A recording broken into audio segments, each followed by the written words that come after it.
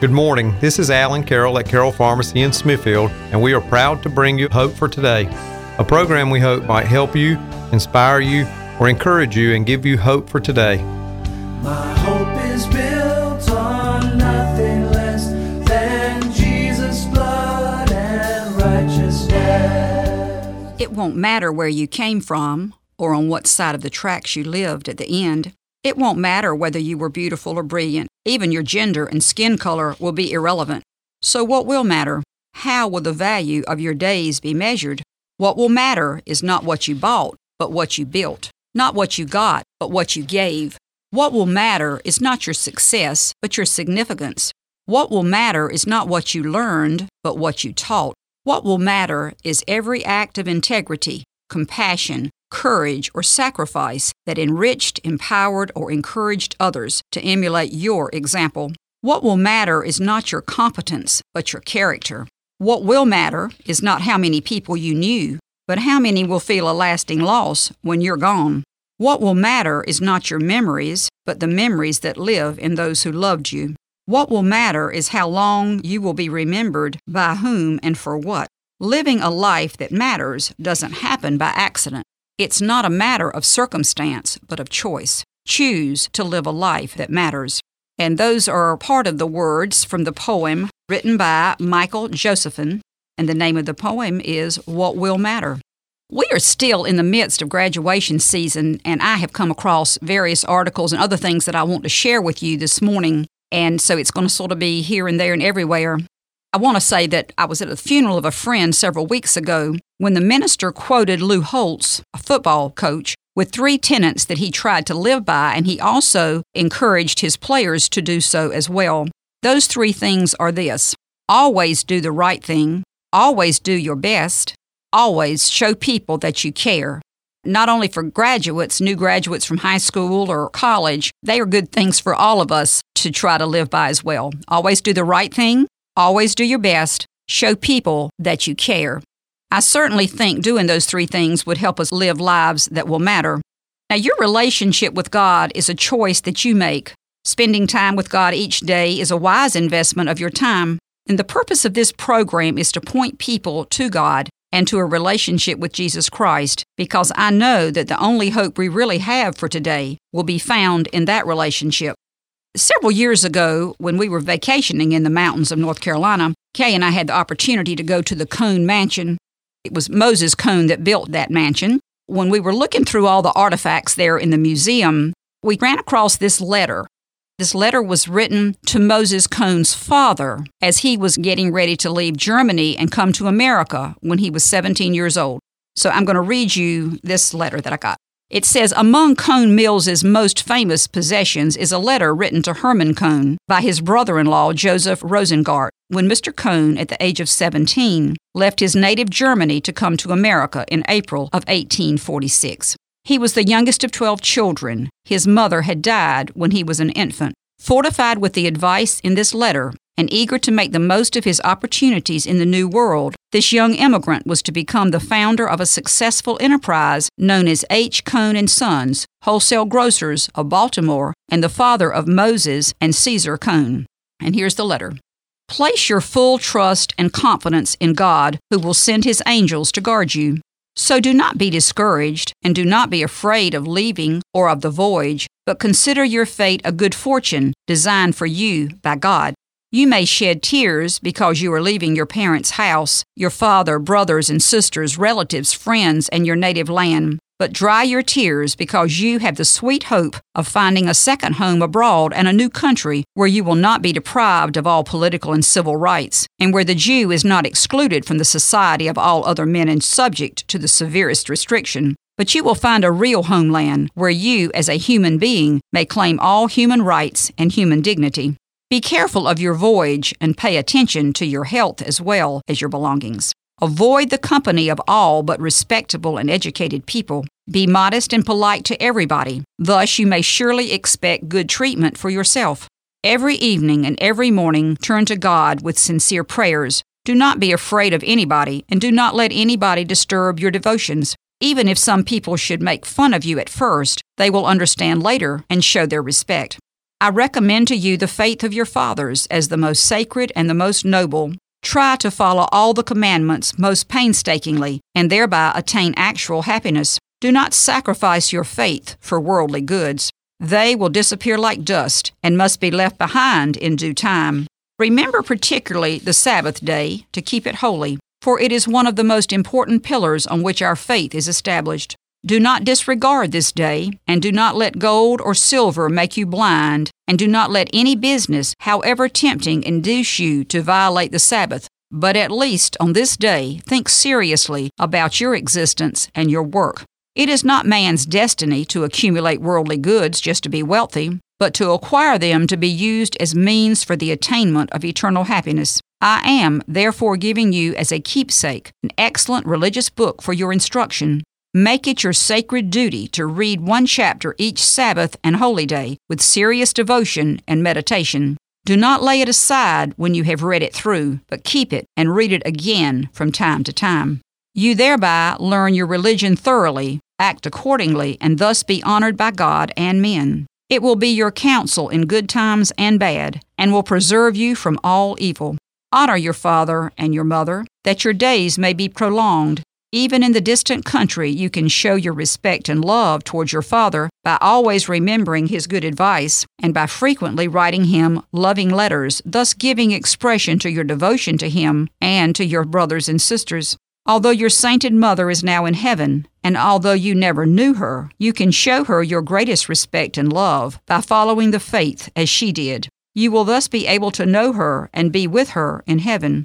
Your sister and brother-in-law in America will surely receive you in their home with loving care. Consider their home as your father's house, and be respectful and modest toward them. Show them your filial devotion, and be attached and faithful to them, as you have always been toward us. Follow their advice and their suggestions, and, whatever you may undertake, first ask them for their counsel. They will always give you the best advice, and you will derive benefit therefrom, I'm sure. If you should be lucky enough to become wealthy in that distant land, do not let it make you proud and overbearing. Do not think that your energy and knowledge accumulated that wealth, but that God gave it to you to use it for the best purpose and for charity. Do not forget that you are also under obligation to assist your relatives and to help them get ahead. However, if you should not become wealthy, be satisfied with what you do have and try to be as comfortable and happy as if you had the greatest treasures. Follow the middle way between avarice and waste. Do not be stingy, but live according to your position and your finances, and be particularly liberal toward the poor and charitable to the needy. Be glad to help and give part of your bread and give assistance to the distressed. Do not let anybody call you a miser, but be known as a philanthropist. On the other hand, do not be extravagant or a spendthrift. Even if the necessity should occasionally arise to spend more than usual, never feel obliged to squander. It is of utmost importance that you keep account of your expenditures and live within your income. I am closing with the quotation, "Do right, trust in God, and fear no man." Signed, Joseph Rosengart, Butenhausen, Germany, April 16, 1846. And again, this was a letter that was written to Hermann Cohn as he was leaving Germany at the age of 17 to come to America. But there's a lot in that for you new graduates, some going into the workforce, some going to college, a lot of good advice in that letter.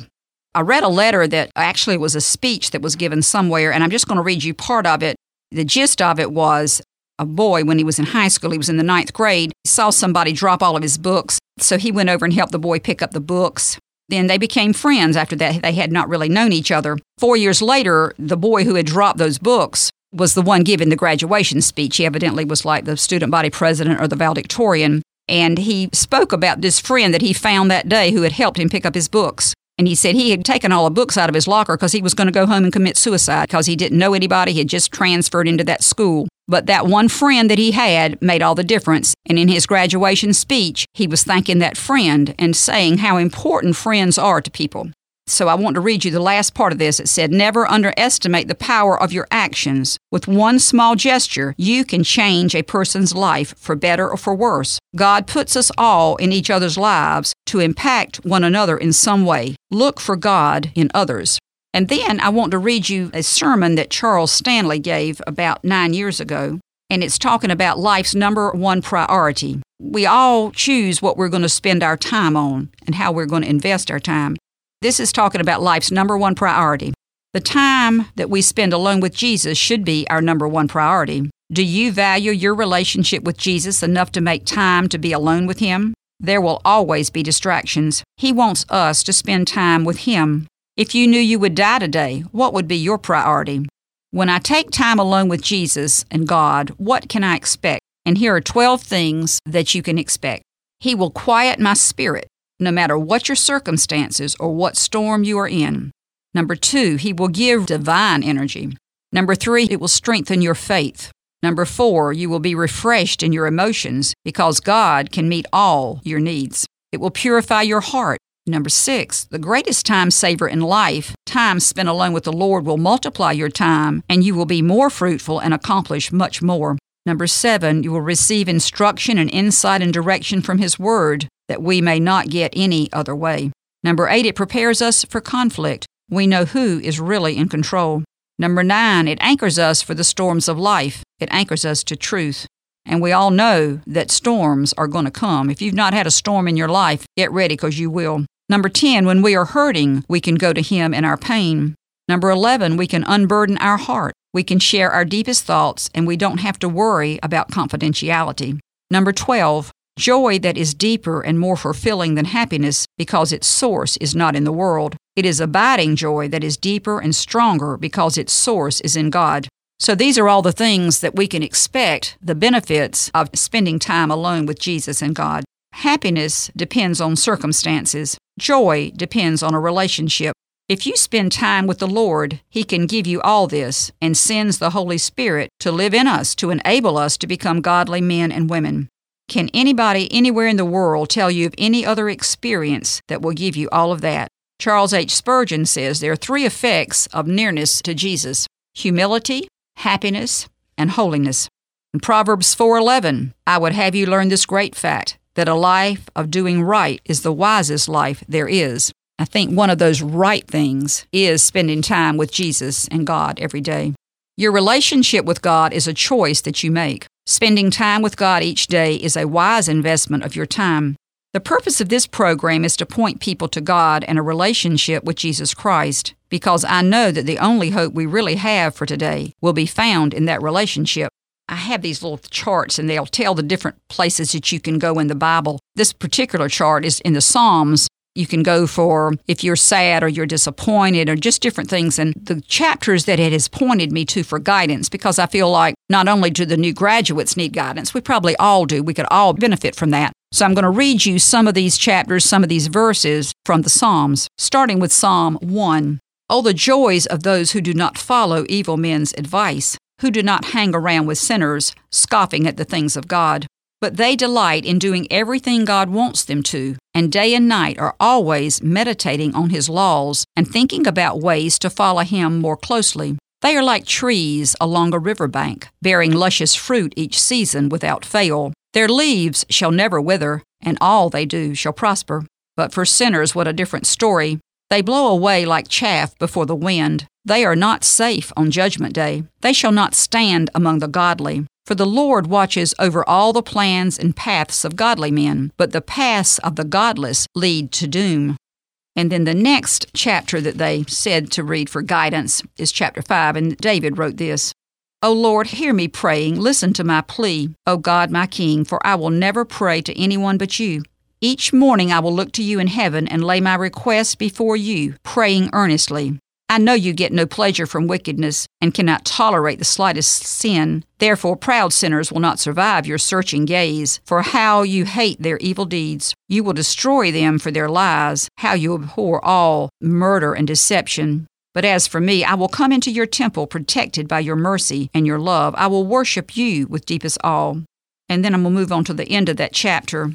But make every one rejoice who puts his trust in you. Keep them shouting for joy because you are defending them. Fill all who love you with your happiness, for you bless the godly man, O Lord. You protect him with your shield of love. Another chapter that was written by David, another psalm. Psalm 15. Lord, who may go and find refuge and shelter in your tabernacle up on your holy hill? Anyone who leads a blameless life and is truly sincere, anyone who refuses to slander others, does not listen to gossip, never harms his neighbor, speaks out against sin, criticizing those committing it, commends the faithful followers of the Lord, keeps a promise even if it ruins him, does not crush his debtors with high interest rates, and refuses to testify against the innocent despite the bribes offered him, such a man shall stand firm forever. Then moving on to chapter 19, and I'm going to read you the last part of this, starting with verse 7.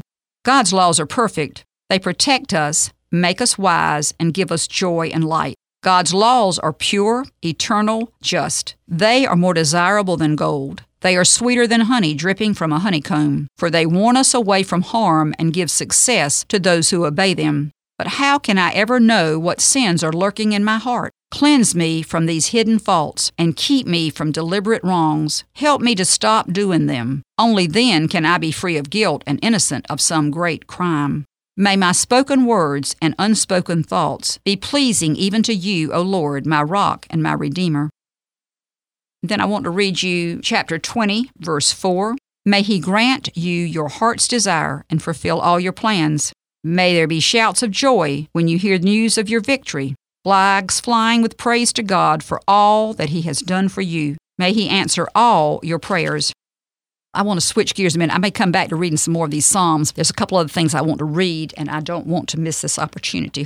The last day of December of 2017, a young woman in our church, it was on to college day, and when she gave her talk, I asked her if I might be able to use it in a future program, and she gave me permission. Her name is Elizabeth Wooters, and she was talking about her faith.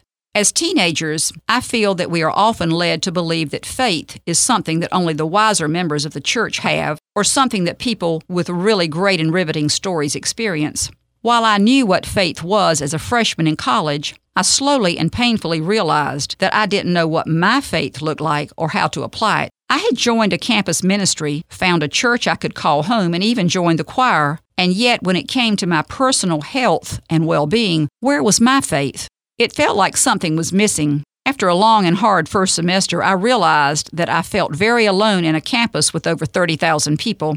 I think my campus minister started to take notice because he began to direct me to passages that taught me who I was and what I was worth. Colossians began the long walk that has led me to know and believe that my true worth is in the fact that I am a child of the one true King. But how did this relate to my faith? You see, feeling alone had prompted me to put my faith in things rather than in my God. I defined myself as the dancer, the musician, the excellent student, and slowly but surely those things were taken out of my life. What was I left with? In the summer, I decided I needed to take a step back. After all, don't they say our faith should be like that of a child, so willing, so trusting, without reserve? I thought the best place to start would be somewhere near the beginning. I picked up a copy of Fundamentals of the Faith by John MacArthur, and I stumbled across a verse from Paul's second letter to Timothy when studying the Holy Spirit. For the Spirit God gave us does not make us timid, but gives us power, love, and self-discipline.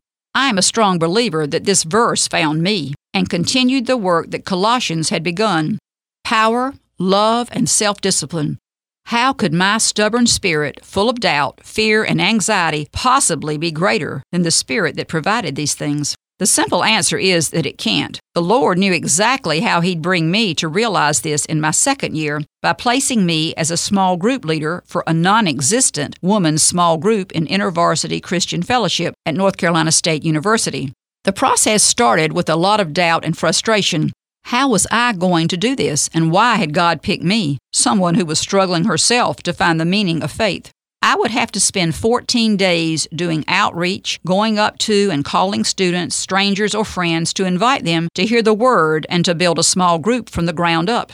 Anyone who knows me knows this is not something I would typically volunteer for. Then I'd have to spend hours planning and preparing nights of scripture and discipleship. This process was where I found power, love, and self-discipline, and truly found that it only takes being a child of God to serve Him. If there is one thing I would say I have enjoyed most in the past 5 months, it would be this beautiful small group, which went from nights of prayer with my co-leader, nights of desperately saying, just one God, just bring us one woman, to 8 dedicated women who have shown me day in and day out what my faith can look like when it is built on prayer, hope, and love. While this transformation was sometimes slow and painful and far from over, I have been able to reflect on how wonderful it has been. I can't help but notice the subtle changes in my habits over the past year and a half, going to God in prayer and seeking Scripture instead of ignoring God and becoming flustered, recognizing that my strength, my discipline, and my accomplishments are all gifts from God. These small things are the foundation of my faith. And so I'd like to issue a challenge, young people. Have you ever pondered what your faith looks like? I hope you take a minute to think about things that make you feel like God is with you. Although you are young, you are fully capable of beginning to figure out how to apply faith to your life, and don't let anyone tell you otherwise. And to our wiser members, how often do you intertwine a childlike faith into your own? Do you have moments of surrender? Do you ever take the time to do a little self-evaluation? Are there areas of doubt? Are there places where you have let fear take over faith? I encourage you in your faith to pray for us in ours, to follow urgings from the Holy Spirit, and to always seek moments to praise our wonderful Lord and Savior. And again, these were the words of Elizabeth Wooters on the college day at the end of 2017 at the First Baptist Church in Smithfield. Now I want to read you this poem that I came across several years ago. The Greatest Test. Help me to walk so close to Thee that those who know me best can see I live as godly as I pray, and Christ is real from day to day. I see some once a day or year. To them I blameless might appear. 'Tis easy to be kind and sweet to people whom we seldom meet. But in my home are those who see too many times the worst of me. My hymns of praise were best unsung if He does not control my tongue. When I am vexed and sorely tried, and my impatience cannot hide. May no one stumble over me, because Thy love they failed to see. But give me, Lord, a life that sings, and victory over little things. Give me Thy calm for every fear, Thy peace for every falling tear. Make mine, O Lord, through calm and strife, a gracious and unselfish life. Help me with those who know me best, for Jesus' sake, to stand the test. And that was the poem, The Greatest Test, by Barbara C. Ryberg. Now I'm going to move back to the book of Psalms. I'm going to go on to chapter 25. This is another psalm of David. To You, O Lord, I pray. Don't fail me, Lord, for I am trusting You. Don't let my enemies succeed. Don't give them victory over me. None of those who have faith in God will ever be disgraced for trusting Him, but all who harm the innocent shall be defeated. Show me the path where I should go, O Lord. Point out the right road for me to walk. Lead me. Teach me, for You are the God who gives me salvation. I have no hope except in You. Overlook my youthful sins, O Lord. Look at me instead through eyes of mercy and forgiveness, through eyes of everlasting love and kindness. The Lord is good and glad to teach the proper path to all who go astray. He will teach the ways that are right and best to those who humbly turn to Him. And when we obey Him, every path He guides us on is fragrant with His loving kindness and His truth. And at the end of that psalm, my eyes are ever looking to the Lord for help, for He alone can rescue me. Come, Lord, and show me Your mercy, for I am helpless, overwhelmed, in deep distress. My problems go from bad to worse. Oh, save me from them all. See my sorrows, feel my pain, forgive my sins. Save me from them. Deliver my life. Oh, let it never be said that I trusted You in vain. I want to close with a poem. Some of you will be very familiar with the name Philip Brooks because he wrote the words to O Little Town of Bethlehem. But he also wrote this prayer that I came across some time ago, which I've always liked, and here it is. Do not pray for easy lives. Pray to be stronger men. Do not pray for tasks equal to your powers. Pray for powers equal to your task. Then the doing of your work shall be no miracle, but you shall be a miracle. Every day you shall wonder at yourself, at the richness of life which has come to you by the grace of God. And I close with this verse from Psalm 31:24. Be strong and take courage, all you who hope in the Lord. Thank you for listening.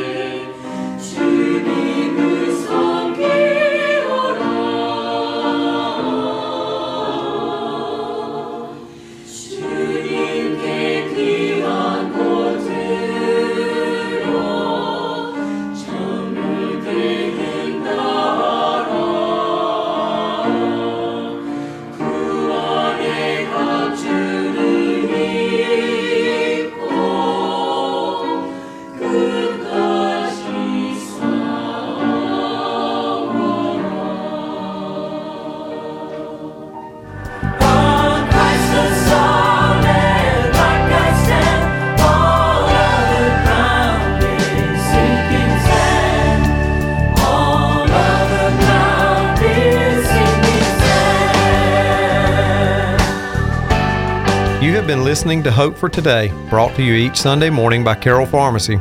We hope the message today has helped and encouraged you. If we can ever help you with your prescriptions, over-the-counter medications, or vaccines, we hope you will come into our family-owned and operated independent pharmacy, where outstanding customer service is our goal.